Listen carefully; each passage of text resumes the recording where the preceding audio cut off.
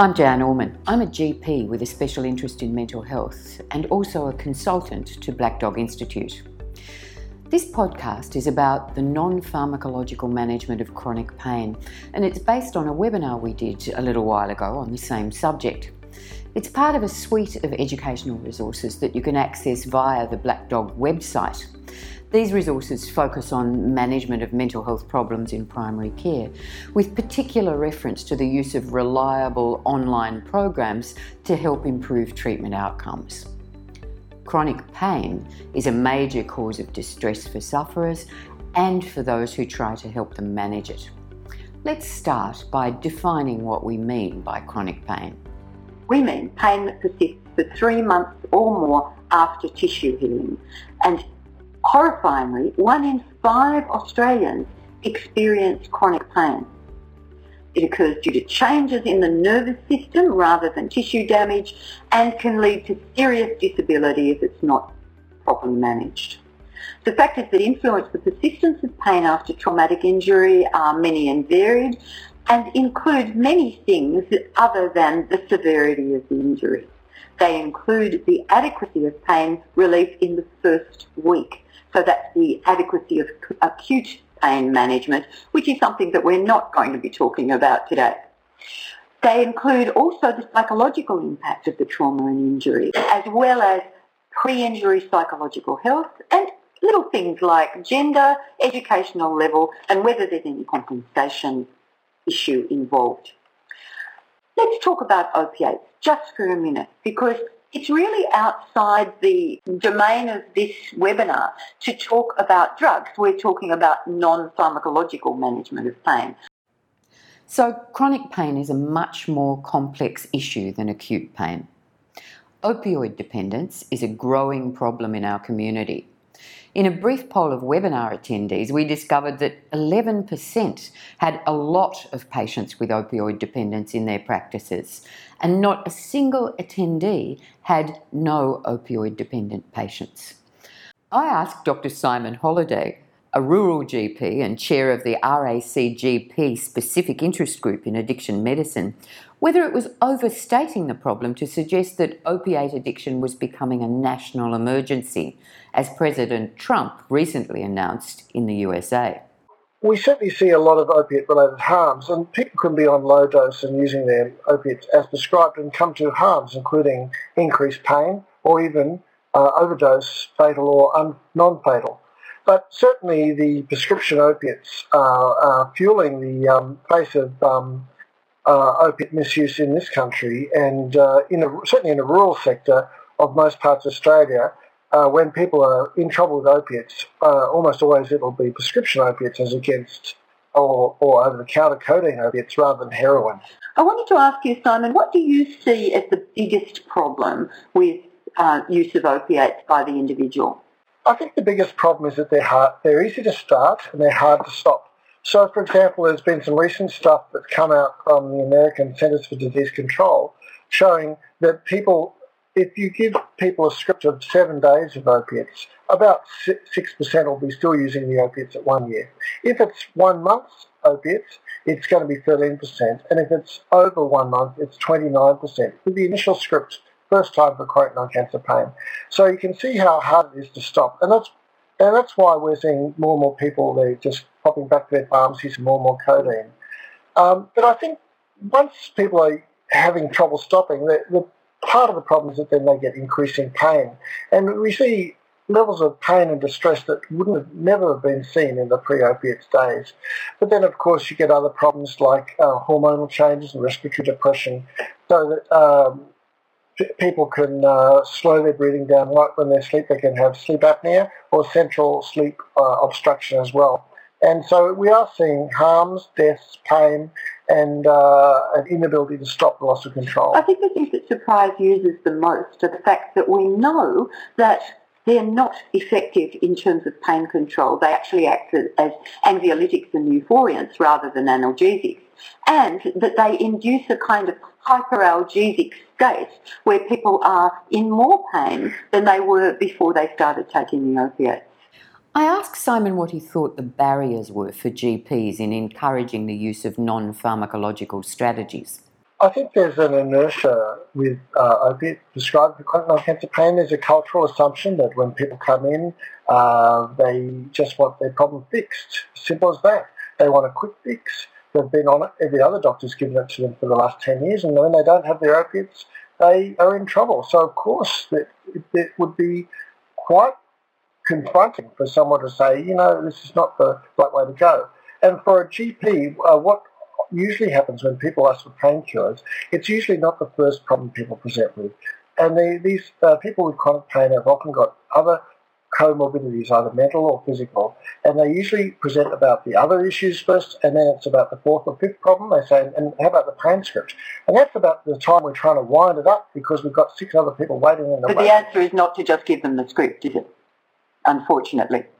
Well, the answer is we need to buy some time, because if we're just providing a quick fix, then we're no different to somebody hawking opiates on the street. What we need to do is say we're really interested in their problem of their pain. We're really happy to invest some time to give detailed attention to all the different complex aspects of their problem. Associate Professor Toby Newton-John is a clinical psychologist and academic at the University of Technology in Sydney.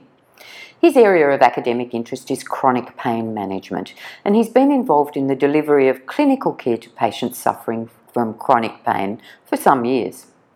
I asked Toby just exactly what aspects of the experience of chronic pain the non-pharmacological strategies targeted. There are the kind of activity reductions that movement-related pain contribute to, so people reduce their activity and therefore there's a deconditioning effect. Often there are some very unhelpful beliefs and understandings of people's pain, and I think somebody mentioned earlier on that psychoeducation is a really big part of the pain management process, which I agree absolutely.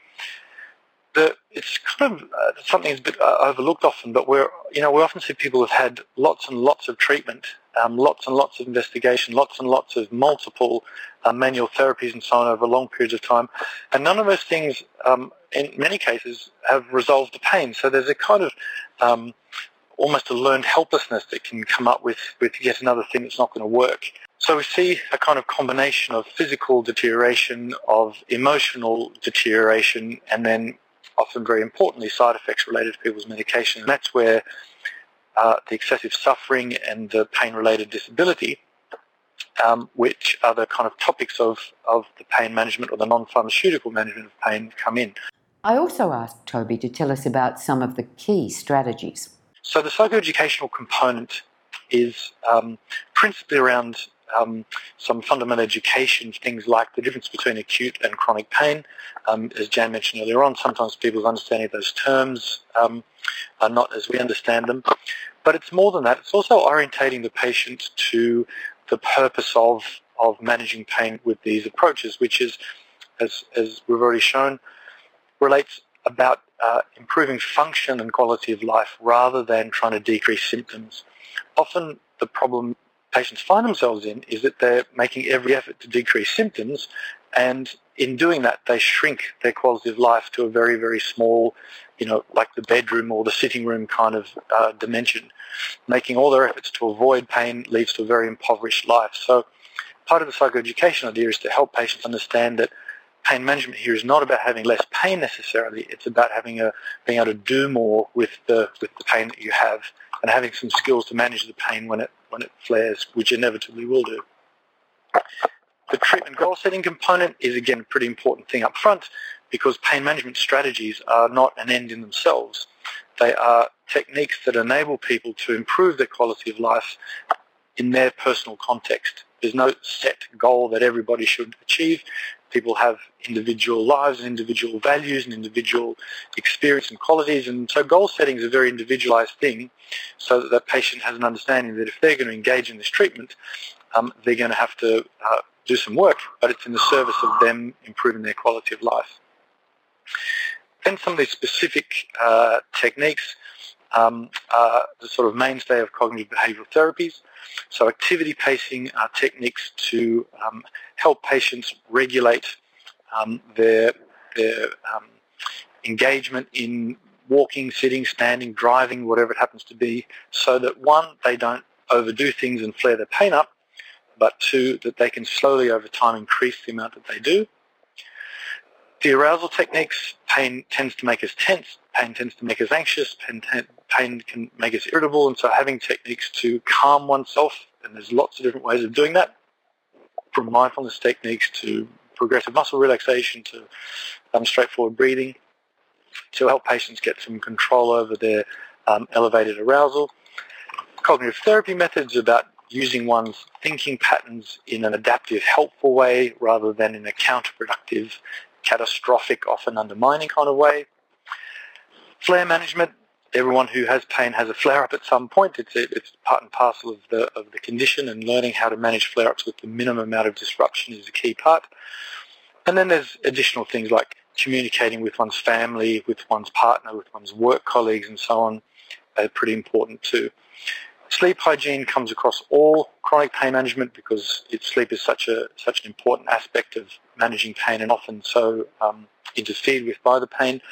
But sitting under all of this is the idea that the patient to some extent needs to accept that these are strategies that they need to take on board themselves. Pain management is not something that's done to somebody, it's a series of strategies the person applies to themselves. And having a degree of acceptance is something that doesn't necessarily have to be, in my experience, 100% at the outset, but there needs to be enough to get the person going in applying the techniques. So, in summary, non-pharmacological pain management involves psychoeducation and goal setting, increasing physical activity, moving away from catastrophic thinking about pain, learning to expect and how to manage flare-ups, learning how to manage relationship difficulties, learning how to manage sleep, and accepting the role that the patients themselves need to play in the management of their own pain.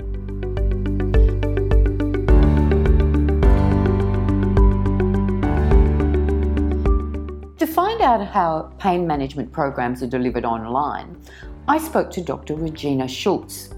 Regina is a clinical and neuropsychologist who was part of the team that developed the Reboot chronic pain management program that's available as part of the This Way Up suite of programs. I asked Regina what Reboot is all about. So we developed this automated clinician-guided pain management program that's delivered over the internet. It consists of 8 educational lessons, a personalised graded exercise plan with videos, downloadable meditations, and a variety of other resources that I'll talk about in a minute to help patients learn these very specific pain management, self-management techniques so that they can actually manage their pain in their own homes. Reboot follows the progress of a chronic pain patient called Martha. Other characters also appear in the program, including Martha's GP, her physiotherapist, and her psychologist. I asked Regina to give us a feel for what happens to Martha as she moves through the program.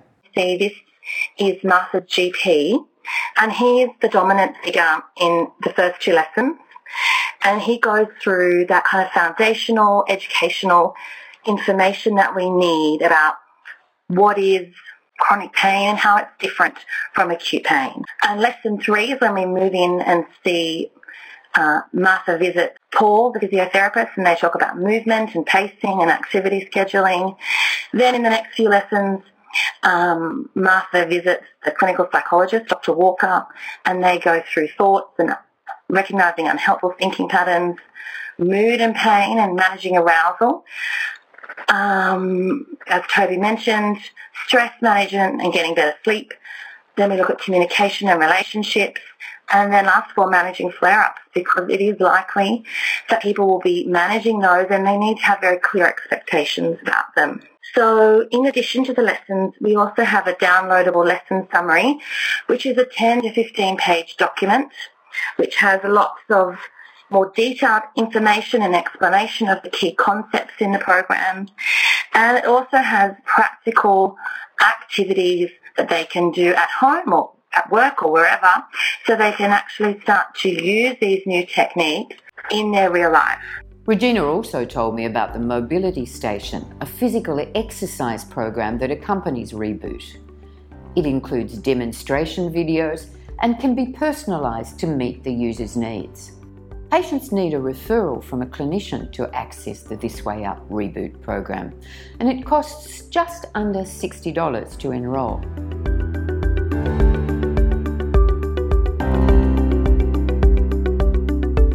There's another online chronic pain management program, and that one is available free of charge and without referral. It comes from Macquarie University's MindSpot virtual clinic. That program is based on the same principles, but includes guidance from one of the MindSpot clinicians throughout the use of the program. All that leaves us with some thinking to do about how we can incorporate these resources into our practices. If you'd like to know more about these programs and see some of the content for yourself, you can access the recording of that webinar from the MPRAC page of the Black Dog Institute website.